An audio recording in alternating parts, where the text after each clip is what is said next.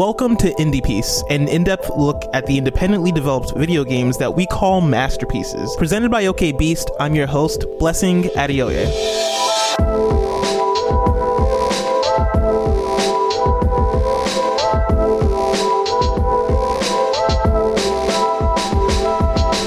Yo, what's up? Welcome to Indiepiece. Indiepiece is a podcast series dedicated towards celebrating the independently created video games that we hail as masterpieces of the medium. Every episode, we take a look at a different indie game, deconstruct it, and analyze what makes it a work of art and stand out among the rest. On this podcast, we take a look at indie side-scrollers, walking sims, physics games, and games that have broken the mold of the medium. Season 1, we've taken a look at games such as Undertale, Cuphead, and Hellblade's Newest Sacrifice. We've got a couple more to go. This episode, we're discussing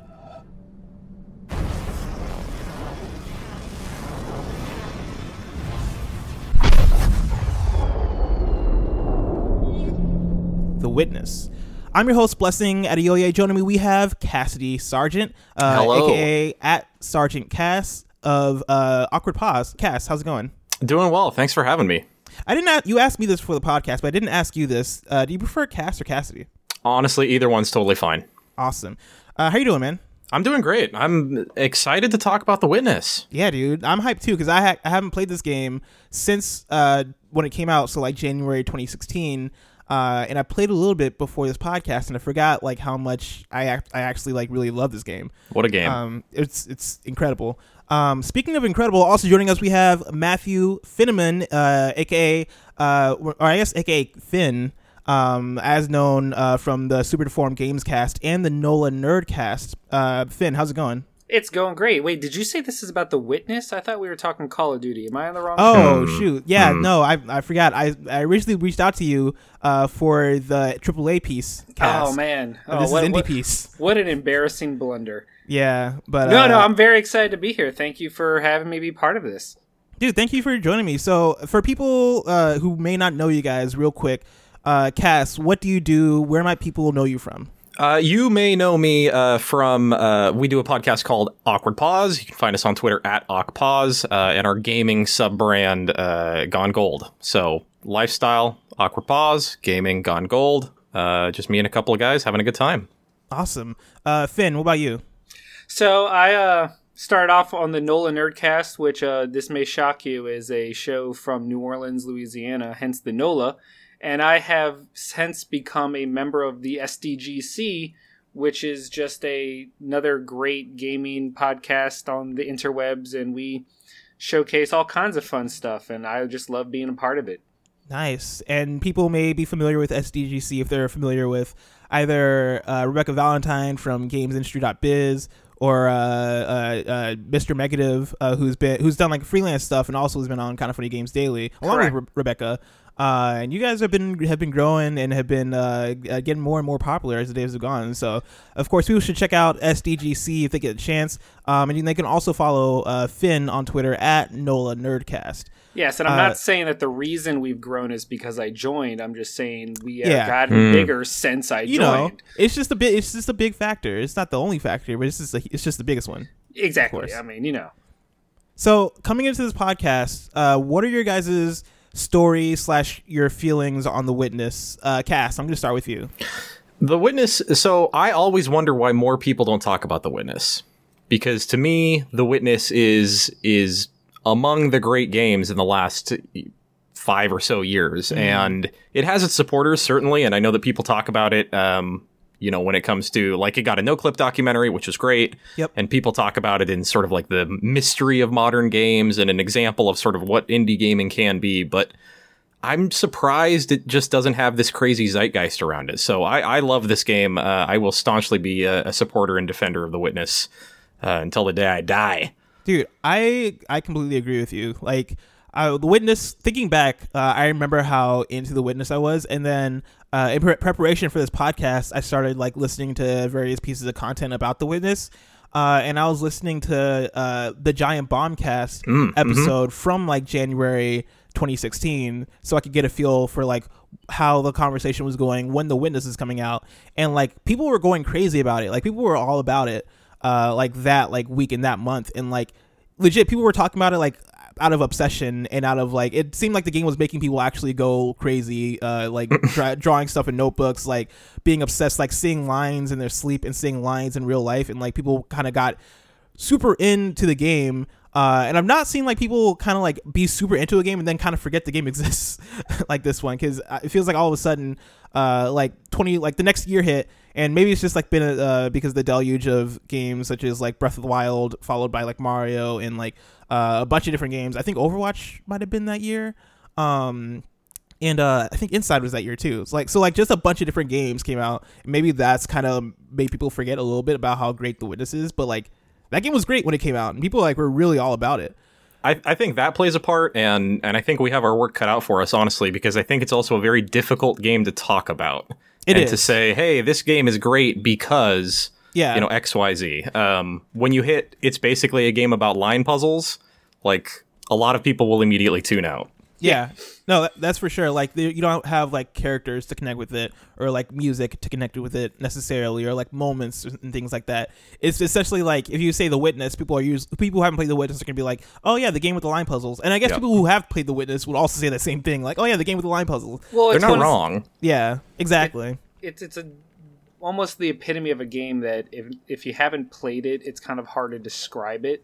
But once you've experienced it, you get it.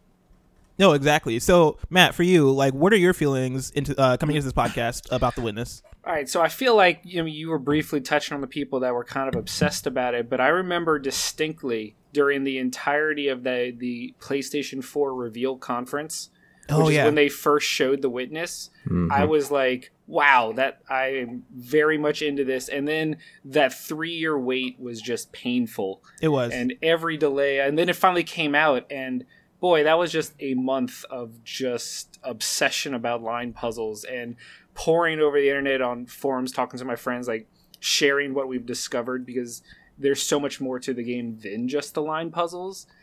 And I think one of the coolest things about it was that so much of the game never leaked out ahead of time. People went into this game with a certain perspective, and so much changed once you actually got your hands on it. It was... I still love it, and like you said, people don't talk about it much anymore, but I think that's just indicative of the genre. Very few puzzle games survive the cultural zeitgeist in a sense that people still bring it up. I mean, when you talk about the genre, people will bring up the Witness. I think it's this generation's missed, but it deserves to be talked about more, plain and simple. I 100%. Agree. And I remember like the lead up to it and watching I believe it was the PlayStation reveal, like PlayStation 4.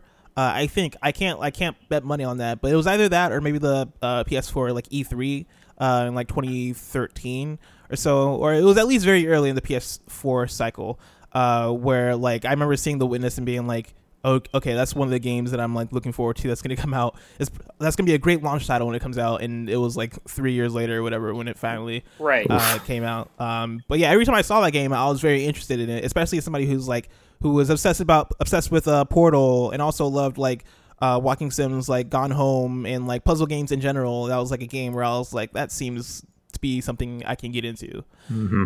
So if you're unfamiliar, let's get into some game facts. So The Witness was developed by Thekla Inc. With the direction of Jonathan Blow. And you may ask, who is Jonathan Blow? Jonathan Blow is an American game designer and programmer who is best known as the creator of the independent video games Braid from 2008 and The Witness from 2016, both of which were released to critical acclaim. From 2001 to 2004, Blow wrote the Inner Product column for Game Developer Magazine. He was the primary host of the experimental gameplay workshop each March at the Game Developers Conference, GDC. Which has become a premier showcase for new ideas in video games. In addition, Blow was a regular participant in the Indie Game Jam. Blow is also a founding partner of the Indie Fund, an angel investor fund for independent game projects. In December 2004, feeling inspired during a trip in Thailand, Blow made a prototype for a time manipulation puzzle platformer game. The demo had crude graphics, but featured the ability of the player to rewind all the objects on screen backwards in time to a previous state. Encouraged by feedback from his peers, Blow worked on the game from about April 2005 to about December that year before having the final prototype of his game titled Braid. This version won the Independent Games Festival Game Design Award at the 2006 Game Developers Conference. He continued work on the game, mostly focusing on art and music while polishing some of the design until its release in 2008 on Xbox Live Arcade. By then, Blow was $40,000 in debt and had invested $200,000 into the game's development. The game was released on August 8th, 2008 to critical acclaim and achieved financial success, receiving an aggregate score of 93% on Metacritic, making it the top-rated Xbox Live Arcade game. Braid was purchased by more than 55,000 people during the first week of release. Blow recalled that he did not receive any money until one day he saw a lot of zeros in his bank account. In 2009, Blow announced The Witness, and following created the Thekla Inc. team for the development and publication of the game. Have either of you guys played Braid? Oh, yeah. Yes. I've actually not played that much of it, and I played it for the first time, I want to say last year, but I only played like the first hour because it was like on Xbox Game Pass, and it finally gave me an excuse to play the game. Quick impressions on Braid. Cass, I'm going to start with you. What were your feelings on Braid? I gotta be honest, I really like Braid as well. Yeah. I still think it's worth the time to go back. It's not a particularly long game. It has a pretty clearly defined concept that they build on as you go. There is a narrative. There's even a nice twist in the game. Like, there's actually a lot going on in that game. Interesting. Finn, how do you feel about it? I mean, it was one of the first indie games with the twist. Like, that twist is one of the its iconic moments. And what I think is really fascinating is that Blow has now been on the forefront of 2 generations worth of indie styles, because Braid was one of the first games to make indie gaming a huge endeavor on console. It was like Braid and Limbo and some other stuff, and then The Witness was literally the first indie game announced for the PS4's next gen. So good for him.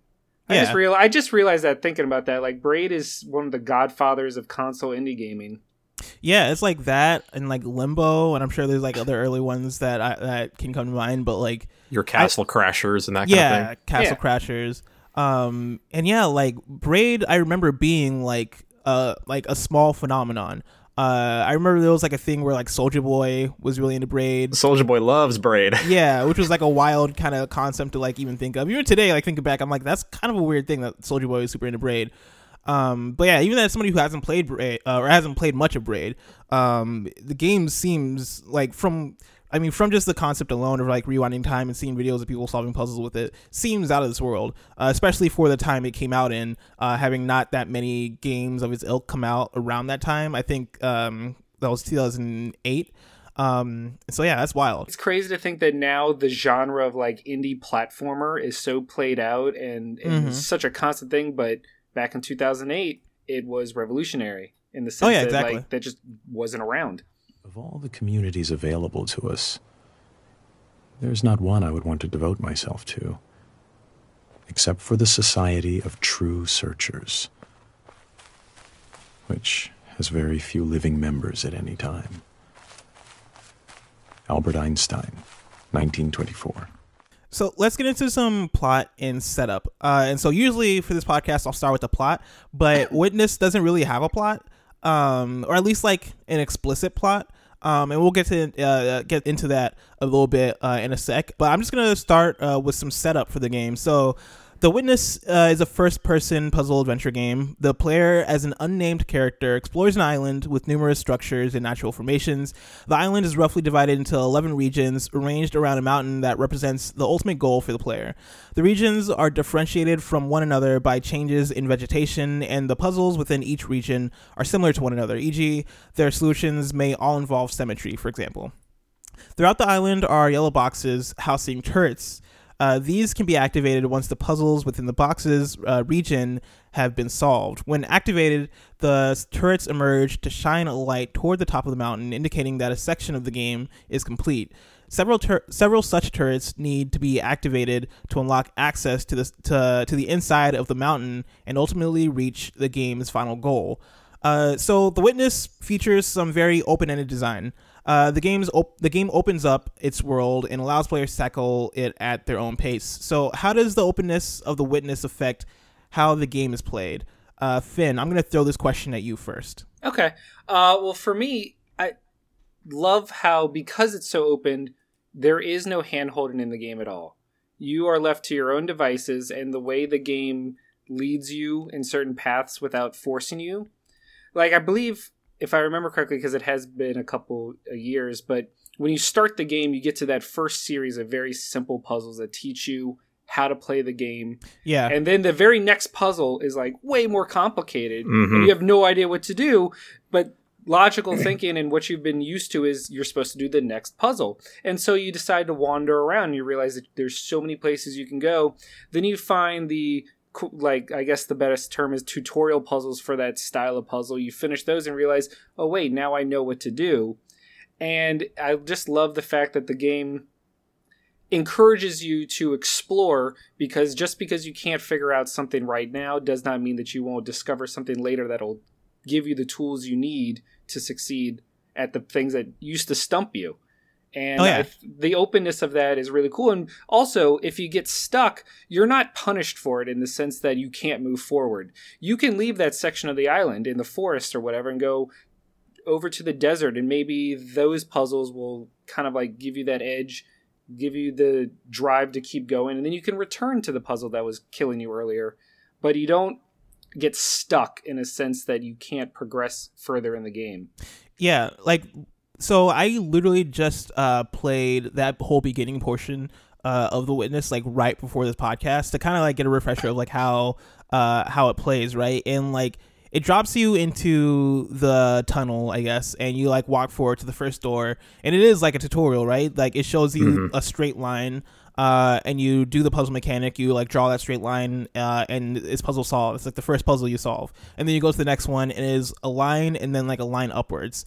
And so you solve that one, and you kind of learn like, okay, cool. Like I can like drawing lines is essentially like following the path. Okay, cool. You solve that one, and you go outside, and you're kind of caught in this like small garden area, and there are like maybe like 5 puzzles that you need to solve in order to get out of that area, but they are all fairly simple. I believe what they're all teaching, those first tutorial puzzles, all they're teaching is completing a path. And so like in Witness, all the puzzles, or at least most of the puzzles, I believe all of them, start off with like a circle that you start in, and you're drawing the path, and you're trying to get to like the nub to solve it.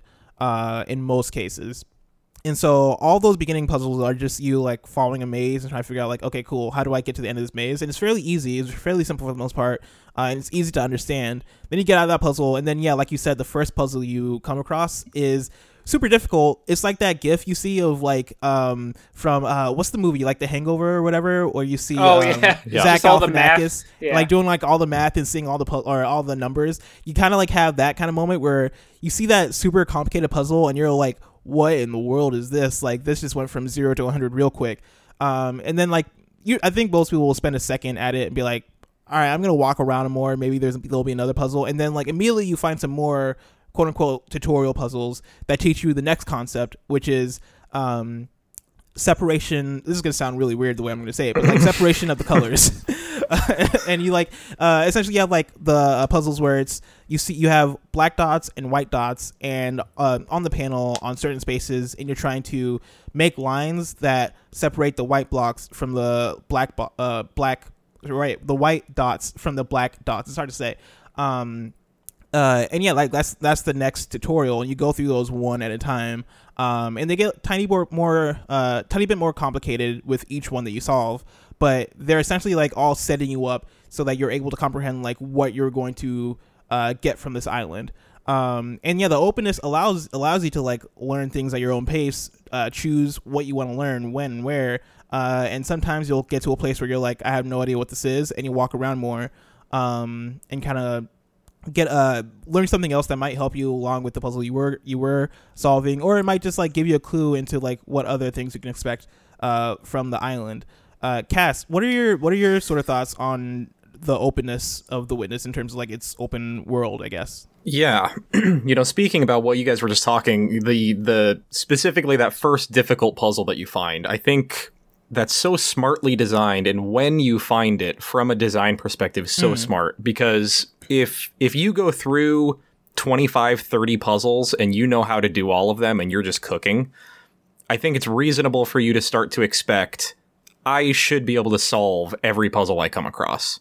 And so the fact that like one of the first puzzles that you come across is something that you are not equipped with, I think it teaches you that lesson that it's okay to walk away from a panel very early, which is great because it's such a core concept to this.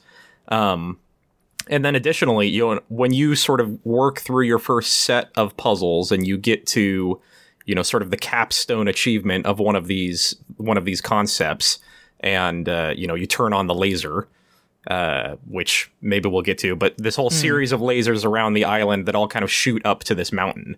When that happens, like there's no specific direction. Hey, you should probably go check out the mountain. But I think it is sort of natural that, okay, I just shot this laser at this device on top of this mountain. Maybe I should go explore a little bit.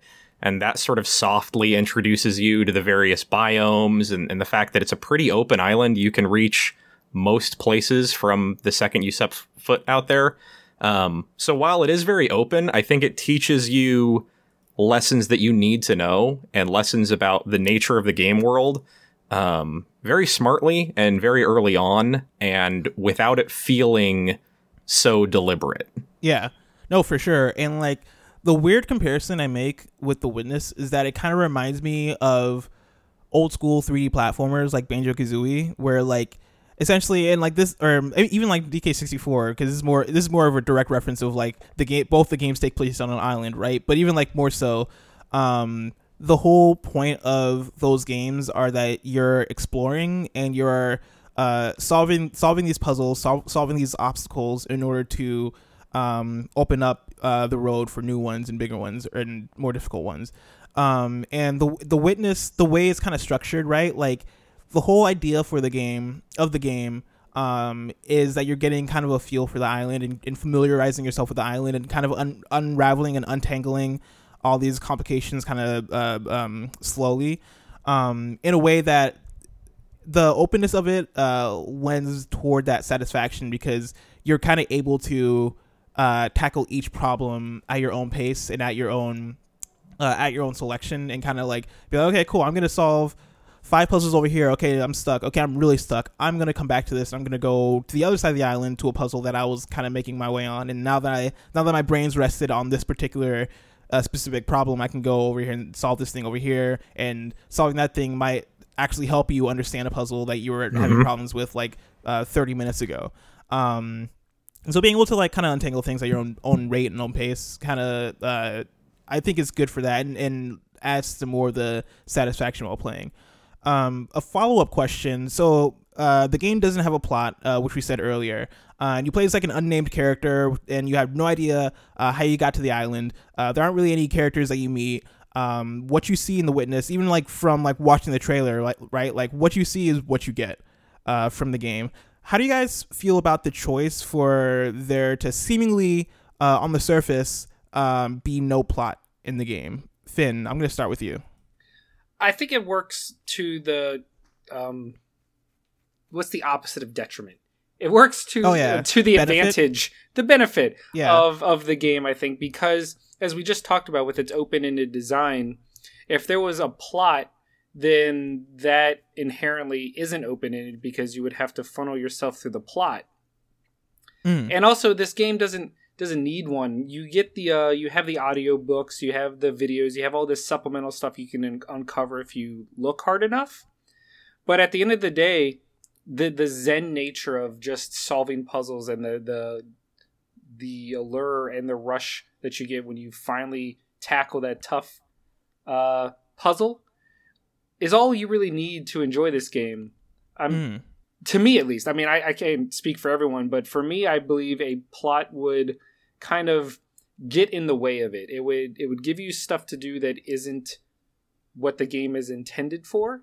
And if you really wanted to search, there are things that you can find that if you wanted to do more than just solve the puzzles, it would be there for you. But I like that they did not make an active choice to put a plot in it as an central part of the game. So I didn't replay enough for this podcast to remember this, but do you guys remember exactly like what the audio tapes were, or like kind of what the subject matter was? Oh, it depended. Like there was a lot of them were just quotes from different philosophers and scientists and stuff.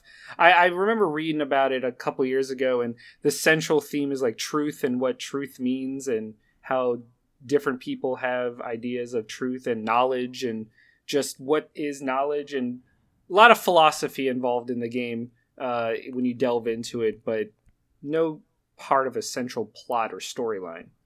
Gotcha. Do you guys think it's fair to say that there's not a plot in this game? And I'll actually throw this one to Cass, because I'm curious, because you haven't spoken to this yet. Yeah, I mean, I think that's probably fair, right? When we think about a plot, we think about sort of like a beginning, middle, end. You know, something happens, and the game. You know, I think I agree with Finn that the game is better off not having a plot. Like, I love the little breadcrumbs that they leave in the game. You know, they're the statues. They're sort of all of these frozen people littered across the island, and so that's very weird. And the laser at the top of the mountain is very odd, and there's a lot of natural scenery, and then there's some very industrial things sort of hidden away. So there are little breadcrumbs that something more is happening. It implies like a lot of mystery. Like it implies a ton of mystery. Yeah, because like obviously like people made all this stuff, right? Like all the puzzles you're solving, like obviously like either somebody or a god or whatever the game is implying like set all this stuff up, because it's all electric. Like that was like the one of the first things I noticed while replaying. I was like, oh yeah, like these are all wired. Like all these things are connected in a way, and like the game very much implies that people were here, also from like the statues and all that stuff, especially when you get into like the town kind of area. But the game doesn't necessarily like, or not that I remember, because I actually didn't originally beat the game. I got into the volcano and I got to like that ending portion, but I actually never finished it because like I forgot exactly what it was. I forget if it was like a game that came out or if I just got super frustrated. It might have been a similar thing with Cuphead where like I was just like, I can't do this anymore. But yeah, like I don't remember the game actually like explicitly being like, oh yeah, this is why these statues are here, or this is what is going on, this is what the witness is. Yeah, and I think that's why I'm sort of two minds with that, because I love all of that. I think it adds to the world. There is a part of me that wished that it did pay off a bit more. It feels like it's standing in both spaces a little bit. Like I like the fact that it's sort of just this like almost philosophical statement on like, you know, the nature of knowledge and the nature of perception. Like perception is a huge or a huge thing in this game. Oh yeah. But they also sort of do try to have some traditional story nuggets with, you know, what has happened here. And there's a part of me that wishes that they had come down a bit more on either side, but you know, to me, this is still an incredible game, so I guess it worked. Mm-hmm. There is one audio log that I found that I ended up having to re-look up on YouTube because I wanted to make sure I wasn't crazy about what it said. I feel like it's an audio log created by the people that made the game. Like, I don't know if this is meta fourth wall breaking or if we're supposed to be hearing the people that actually, like, designed the island for whoever you are. But they mention about how the puzzles are supposed to be objects of contemplation and that it's all about focus and clarity. And they wanted the island to be the opposite of drama because they said humanity has too much drama. This is supposed to be basically like a Zen garden of sorts. Interesting. I also feel like, in a way, the game is kind of a commentary on video game design and video games in general. I remember when the game originally came out, there being a quote from Jonathan Blow about the nature of video games and like how essentially like you play a game like Call of. This is me like putting words in his mouth. I can't remember the exact quote, but I think the spirit of what he said was you play a game like Call of Duty, and Call of Duty like it paints itself to be about war and guns and technology and all this stuff, right? Like kind of it's different from Call of Duty to Call of Duty, but like at the core, like what Call of Duty is a video game about shooting, and that's pretty much it. Like a game about aiming and shooting and racking up kills and all this stuff, right? And I want to say, and I wish I like grabbed this quote verbatim. I didn't think I was going to quote it, but I want to say that Jonathan Blow essentially said that he wanted this game to be about solving puzzles, and that was going to be like the central core of the game. Is like the game is essentially going to be honest about what it's about and open about what it's about, and it's, hey, you're jumping into this game to solve puzzles. This is a game about solving puzzles, and that's going to be the core of what it is. And to that, I think it did a good job. I think that makes the game honest in the sense that it doesn't have a plot kind of distracting from what the core of the game is. And that might even be some like, I don't know, super hipstery, like artistic way to kind of view the game, or that he might have like built the game with. But I think at the end of the day, kind of, at least for me, it worked.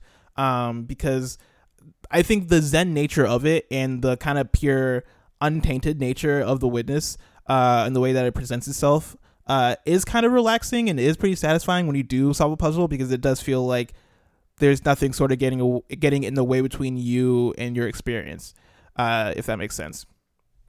Yeah, no, I mean, I agree, and to your point, it is puzzle game the game, yes, right? Yeah, exactly. That is what this game is. This game is puzzles. That's fair. It's line game the game. But yeah, I mean, from front to back, whether it be a narrative puzzle or a line puzzle or an environmental puzzle, it is puzzles throughout. It is easier for a camel to pass through the eye of a needle than for a scientific man to pass through a door. And whether the door be barn door or church door, it might be wiser that he should consent to be an ordinary man and walk in, rather than wait till all the difficulties involved in a really scientific ingress are resolved. Arthur Eddington, 1927. So, to continue with more of the setup, mechanically, all puzzles in The Witness are solved in the same way. A path is drawn on a grid. For a path to be a solution to a puzzle, it must satisfy a number of rules. The rules are usually simple. For example, in a grid with white and black squares, a path may be required to separate the different kinds of squares, and I talked about this earlier. The rules are taught to the player throughout the course of the game by the puzzles themselves. As such, there's no text or dialogue directly explaining a puzzle's rules, which, then once again, people who listen to the podcast know that I get a lot of the information that I'm reading from Wikipedia, right? Replaying the game, the first puzzle you do solve, it does like command you to press X or whatever to like bring up the display for the solving. So like that's not necessarily what this is referring to, but it is like it does technically kind of tell you like what you're supposed to do in that situation. But for the most part, the tutorials are not text or dialogue driven. You're learning the puzzles by solving puzzles. So while the rules a path must satisfy can differ substantially across the game, at least 3 rules apply to all puzzles. Paths must always begin from a round node, end on a line segment with a rounded end, and avoid self-intersection. As such, many of the game's puzzles can be classified as mazes.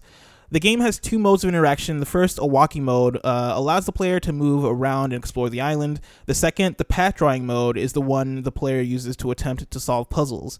This mode is distinguished from the former by a white border around the screen. In path drawing mode, the player's avatar is prevented from moving. It instead allows the player to use their controls to trace the path through the puzzle's grid. The mode ends once the player solves a puzzle or cancels the mode. Normally, this mode is activated in front of a panel, moving the player's view directly to the panel to solve it, but it can also be activated at any other time.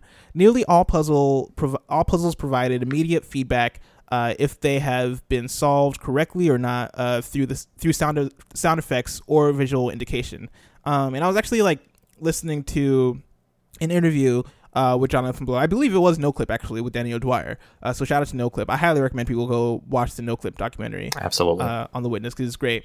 But I remember Jonathan Blow saying in that he essentially was like thinking about the idea of like feedback and what the feeling is going to be like when you do solve a puzzle. Like, will there be fanfare and stuff like that? And essentially he was like, I want you to know when you solve a puzzle. And so like once you solve a puzzle, like the visual slash audio feedback is going to let you know through whatever sound effect he used there. But yeah, like there's not necessarily like balloons falling from the ceiling to like display that you've like solved a puzzle. You don't get XP. Yeah, you don't get XP. Oh. You don't get like a cutscene or anything, but you do when you solve a puzzle. You know that you solved it through like the sound effects and all that stuff. The Witness often plays with the player's expectations. For example, at a certain point in the game, players will usually discover that not only are there panels in the game that are holding puzzles, but there are actual line puzzles in the environment of the island itself. And it's usually a crazy discovery when you do discover it. How does this twist and similar ones affect how the player perceives and plays the game? Finn, I'm throwing this one at you. All right, so this was one of those moments that completely changed the entirety of the game. Mm-hmm. The first time you discover an environmental puzzle, because you're never led to it, it's usually completely by accident when you come across it. Yep. But yeah, it completely changes everything, because suddenly anything can be a puzzle. You're trained to look for the squares. That's a puzzle. And then suddenly anything with a circle and a line based on your positioning and your perception can become a puzzle. And I cannot tell you it's like that meme where it's like galaxy brain, you know, when you make that, because for me it was looking down from the mountain, or a mountain, a rock thing, and I saw the circle pond and then a river. Yeah. Mm-hmm. And then there was like the one in the desert where you have to position yourself so that the sun glares off this metal disc, and when the glare is completely bright, it becomes the starting point for a new puzzle. And then suddenly everywhere you look, you're now looking for two types of puzzles, and the game increases its scope dramatically. And just when you think you got a handle on it, the game throws you this curve in a way you were not expecting, because everything's been turned upside down. Oh yeah, exactly. And like it's crazy how I feel like the more you play the game, the more sensitive you become to the environmental stuff, even like without first discovering it. Because I think like when I first discovered my first environmental line puzzle, I was super stuck on whatever panel I was super stuck on trying to figure out like what the next panel I was supposed to solve was. And it was like a garden-y area. It was not the first garden. It was like an area with like stairs that were kind of like broken. And I was like just stuck forever trying to figure out what the next thing I was supposed to do was, and how to get past that area. And I was just like walking around trying to figure it out. And then legit, I like look at the stairs and I'm like, wait a second. And essentially like through the broken stairs there's like a puzzle path that you can solve. And I did that, and I was like, oh my God. And then like the more and more you play, the more and more of them you discover, and it recontextualizes like all of what the game is, like what the point of the game is, what like how you're supposed to view the environment you're in. It turns the island from just a space to explore and navigate in, and try to find where the next puzzle is, to then it turns the environment itself into a puzzle, to the point where like I remember doing the hedge puzzle, and the hedge puzzle is like one of my favorite ones because it's pretty good. I remember getting to the end of it because it takes a while to kind of navigate through the whole maze, and you like go up and you look down at the hedge puzzle, and once you realize like, oh, this whole thing was a puzzle itself, like that was like one of the first moments of being like, this game is incredible, like this game is off the chain. Cass, do you remember like what this might be something you don't remember, but do you remember what the first like environmental puzzle you came across was in this game? I want to say it was in a lake, and it was like a lily pad connected to like the reflection of the clouds. I mean, it was something crazy. That makes sense. Because they're all pretty crazy. They're all wild, and you know, I completely echo everything you guys have said. Like the power of this revelation, like I don't think can be overstated. I think it's one of the great reveals like in games. Yes, I agree. And the fact that it occurs sort of in a self-directed pace, I think is really fascinating. Yeah. The fact that it sort of leans into the nature of the game. You know, you hear about stuff like the Tetris effect, or what happens when you play Guitar Hero for a long time, that you sort of see those boards going, and you know, this release month when I was playing The Witness like crazy, and you sort of see those line puzzles around, and then the game reinforces, hey, puzzles could appear anywhere. It's crazy. Man, it is out crazy. Of this world. What I was playing earlier for this podcast, as soon as I left that tutorial garden, there's one steering right at you, where it's like on a lake or whatever. And you can solve that one. And I was like, I can't believe like it took me playing this game for however long, right? Like 30 hours, something like that. Just staring at these line puzzles over and over and over and over again, to kind of like ingrain that idea into me, and kind of see those in the environment. And that's like one of the big parts of the game is like recontextualizing like how you like just like see the world and see things. Because I swear to God, like after playing this game, I like started seeing puzzles in my real life, and I was like, I'm going literally crazy because of this video game. I think it comes back to perspective, and the thought of, you know, the game never explicitly tells you all of the puzzles will appear on the LCD panels. And once you realize, like, hey, there are actually no limits. A puzzle could appear anywhere, and it could look like anything. Or you may find the solution to a puzzle in a place you didn't expect. Exactly. Oh, man. What a game. And can I just say, and this is unrelated, but I don't know where this will fit in, but this game was the first game that truly made me thankful that the PlayStation created a screenshot button. Oh, yeah. Because so many times you just need to take a snapshot of something because you need to have a memory of it way on the other side of the island or something. Because you never know what's going to be a solution for something down the line.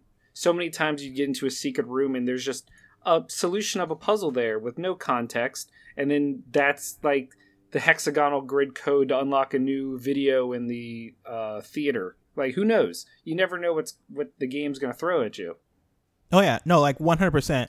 And like even a newer game like Mario Odyssey has a similar thing where like there are that game has like images that you can find that are hints to where you can find like a star or a moon in that game in the environment, and like you use the Switch's screenshot feature to screenshot that image, and like you kind of had to figure out like, okay, where do you find this thing? But I swear to God, like they were inspired by The Witness to do that, because like The Witness had me like busting out notebooks. Like I wish I could find my Witness notebook, because it's just filled with what looks like the drawings of a madman, because it's just like a bunch of just lines and connections, and like you turn it different ways and it looks like different things.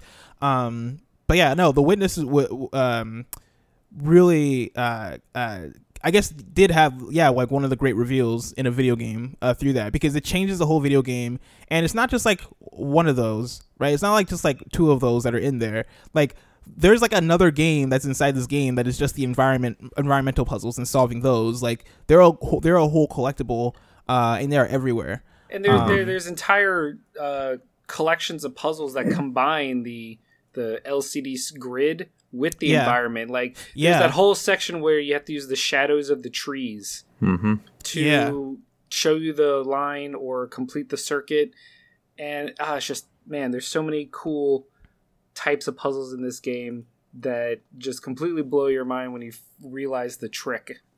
Yes, exactly. And even like aside from like the environmental puzzles where you're drawing the lines in the world, even stuff like the shadow puzzles where you get to a point where you have to like draw on the panels like around the shadows, like the tree shadows on the panel, and that's like the solution to that puzzle. And so you have those whole row of puzzles that are super interesting and super they're super cool because they integrate the environment itself, like the island itself, into the puzzles that you're solving. The game does a whole lot of that. Like one of my favorites is actually also like the apples on the tree one, where you're tracing the tree, but like where the apple is on the tree is like the solution to the puzzle. Stuff like that is just out of this world, and kind of showed why like this island needs to exist for this game to exist, which is really cool. So let's get into some more game facts.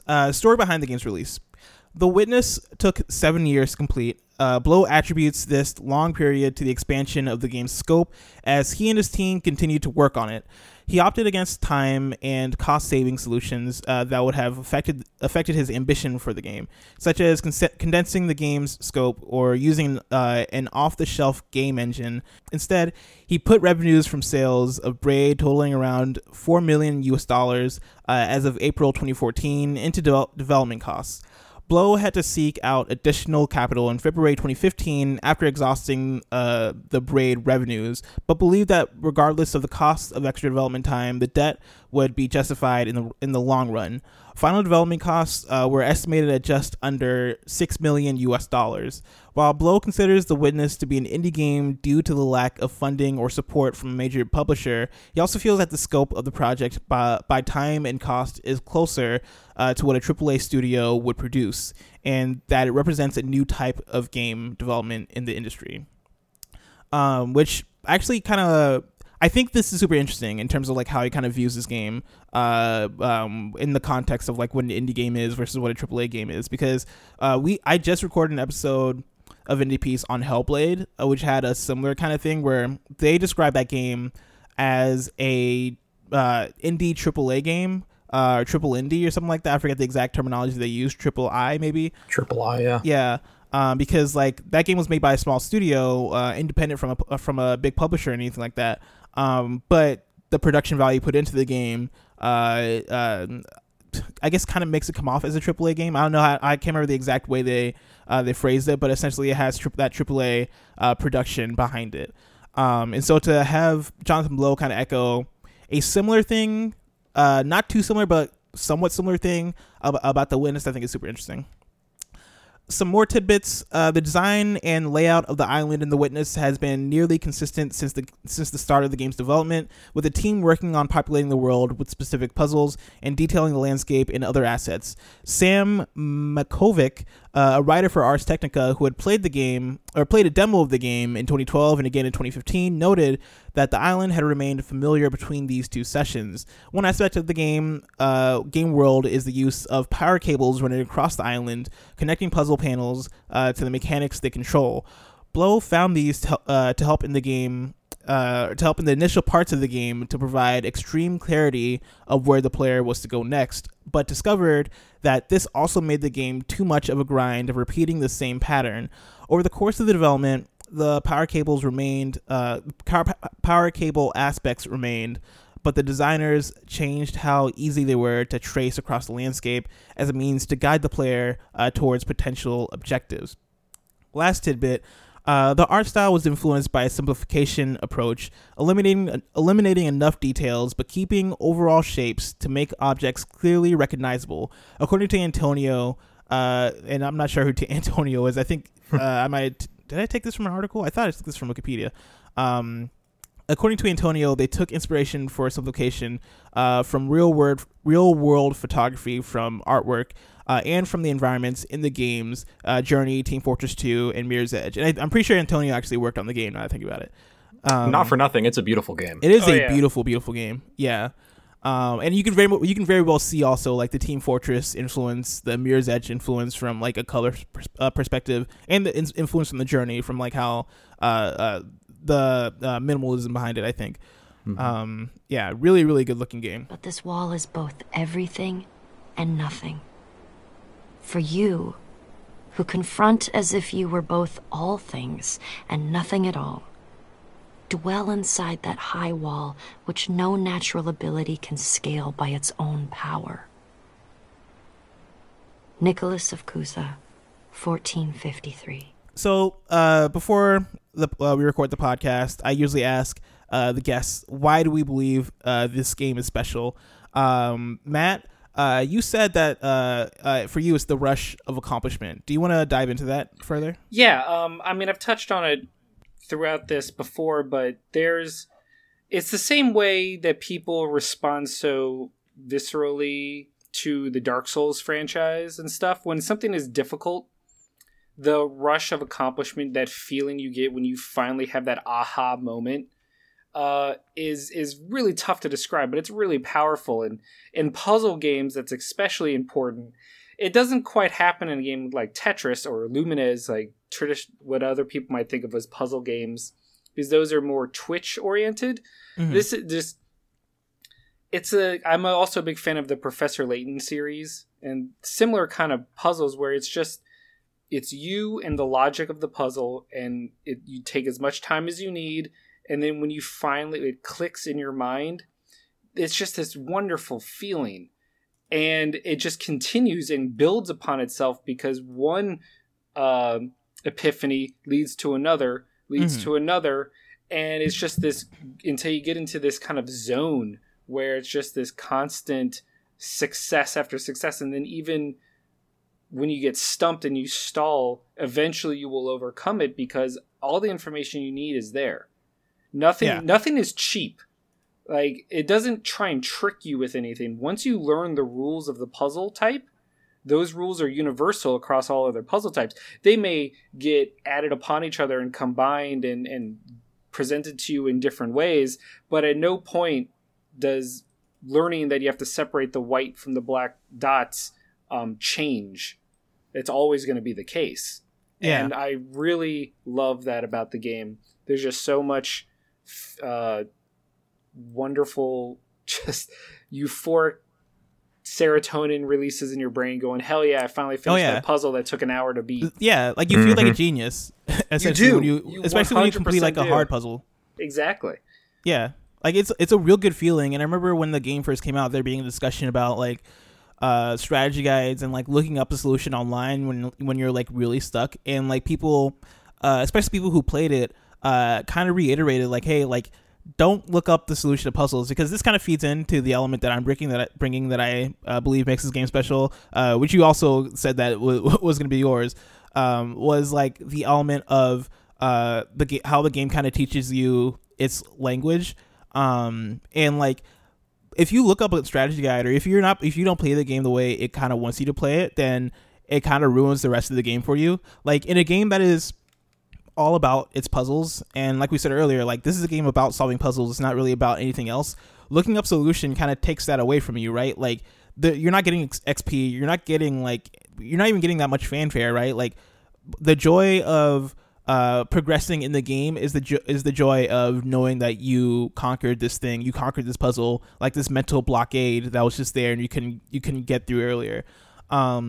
And you've also grasped this concept, right? Yes. If you look something up and it says, yeah, this is how you beat this puzzle. Okay, great. You got to the next one, but you don't understand how. Yeah, it's just, you're just going to... This is not the only time you're going to see that. Exactly. Yep.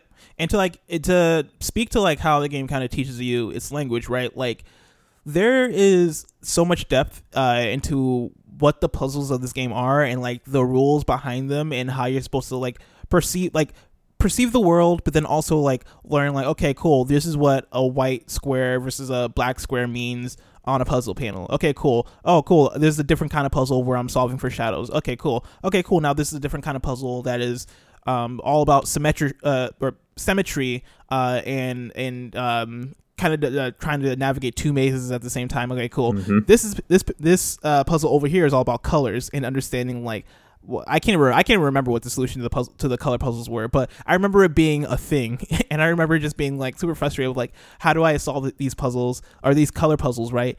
And there are a bunch of different, like essentially every single area has a different portion of the language that you are learning and you're solving and you're understanding, and it ingrains it into you at the point to where when you get to the part where in the game where like multiple of those elements are showing up at the same time and you're having to account for multiple things, right? It is almost like writing a sentence, and it's almost like being able to put different types of verbs and nouns and conjugations together. Like it is very like it is very analogous to like me in French class, like understanding like how to conjugate verbs and how to put together a sentence, and like the basic knowledge you need to have in order to exist in this language.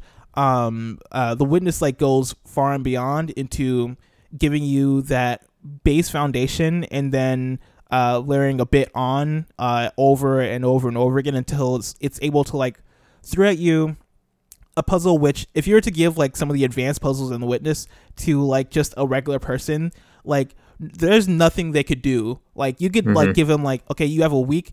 You can't like go back and solve any of the other puzzles. You have a week to solve just this puzzle, and I don't think people would be able to do it because it'd be virtually unbeatable. Yes, because like it is almost like giving a French sentence to somebody who doesn't speak French and being like, okay, what is the sentence? And like no matter how long you give them, they're not gonna be able to translate that sentence because like they don't have the knowledge that is needed.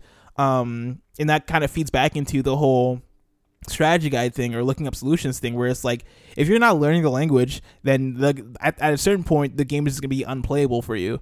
And so learning the language in The Witness is kind of what it's all about. And it is definitely the element by the time I got into like the volcano area in The Witness, I I mean, by the time I put the controller down, I was just like, I can't believe how much how much mental space that these puzzle solutions and puzzle like language is like occupying in my mind, because I just learned so much from this game. It's all useless knowledge in the real world, but you know, I still get the satisfaction of being able to conquer that thing. Cass, you gave the element of the game's deceptive depth. Do you want to go into that? Yeah, so the game presents itself and as there are these LCD panels with line puzzles on them, and it's essentially a maze. You start at the start, you go to the end, there you go. And then it slowly, sort of as we've talked about, it starts to layer things on. But I think even beyond that, that first revelation of, hey, there may be information about this line puzzle that isn't on the LCD panel. And, maybe it's visual. Maybe it's the apple in the orchard that tells me, okay, this is the branch that I need to navigate to on my LCD panel. Or maybe it's the shadow on the tree that says, okay, either follow these shadows or avoid these shadows. And then, so now you're sort of paying attention to the environment around these panels. And then it starts introducing auditory clues, right? Okay, damn, now I have to listen for stuff because that may be a solution to the puzzle. And now I'm walking the mazes, and so I have to take note of where I'm walking, and I have to take note of the sounds that I'm making as I'm walking. Like, I feel like they extracted every possible puzzle type from this concept. Like, this is a dry sponge at this point. And I think that is so impressive because it starts so simple, and it gets so complicated. You layer on all of these environmental concepts.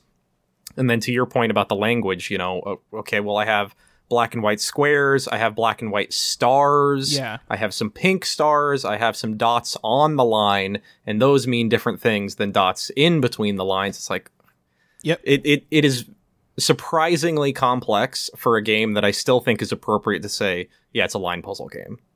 Yeah.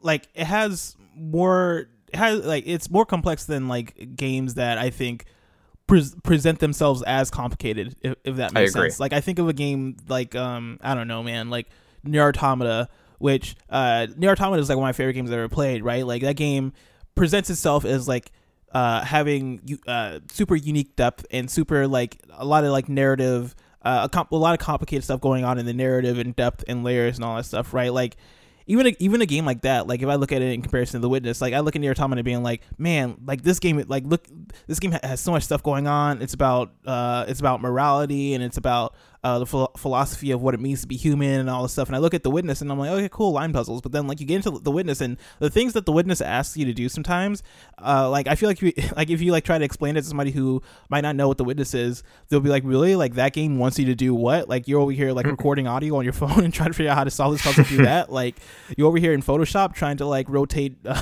images and recolor them to understand like what exactly you're supposed to do? Like it's like deceptive is the perfect way to put it. Like it is very deceptive in its depth, and once you get into that depth, it is mind-boggling. The fact that they're able to pull that stuff off, it's really good because of it. Awesome. Let's get into the final segment, which is categories. This is a recurring segment.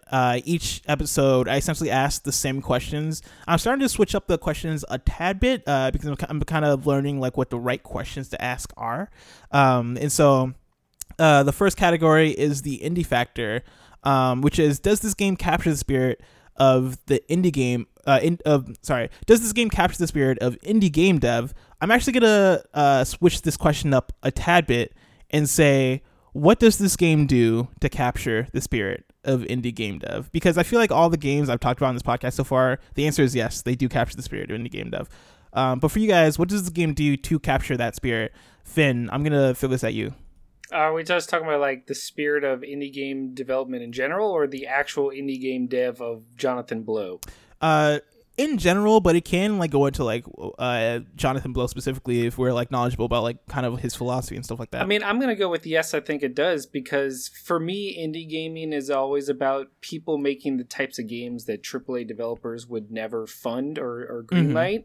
And The Witness is 100% a game that might have been made for the PC in the 90s, but would never have existed in 2016 if it wasn't for someone making it themselves.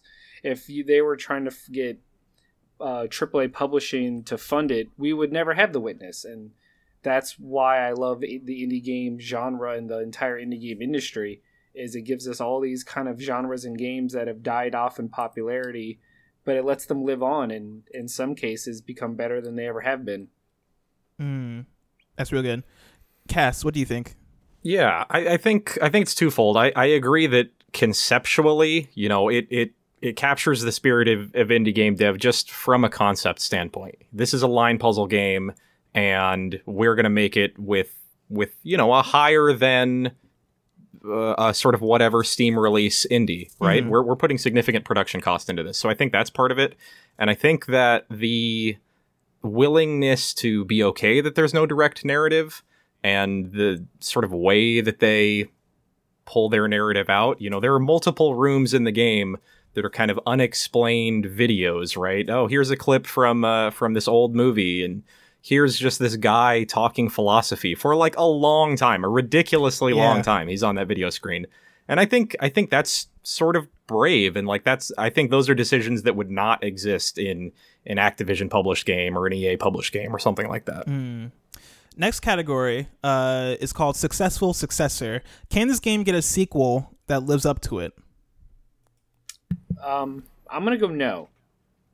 I think maybe it might be the genre, it might be the concept, but I think this is a rare example of a game that a follow-up would probably dilute what makes it special. Because so much of this game was about the initial reveals and discovering these secrets on your own. And sure, we could get another great Witness game on another island with another genre of puzzle that's not line puzzles, but I feel like we don't need one. If one could come out and be great, I'd be thrilled. But end of the day, this was such a complete experience that I don't find myself going, boy, I really hope we get a Witness 2. It's more, I can't wait to see what Jonathan Blow does next. Yeah. No, I agree, because I'm like, in my head, I think, like, what does a Witness 2 even look like? The Witness harder.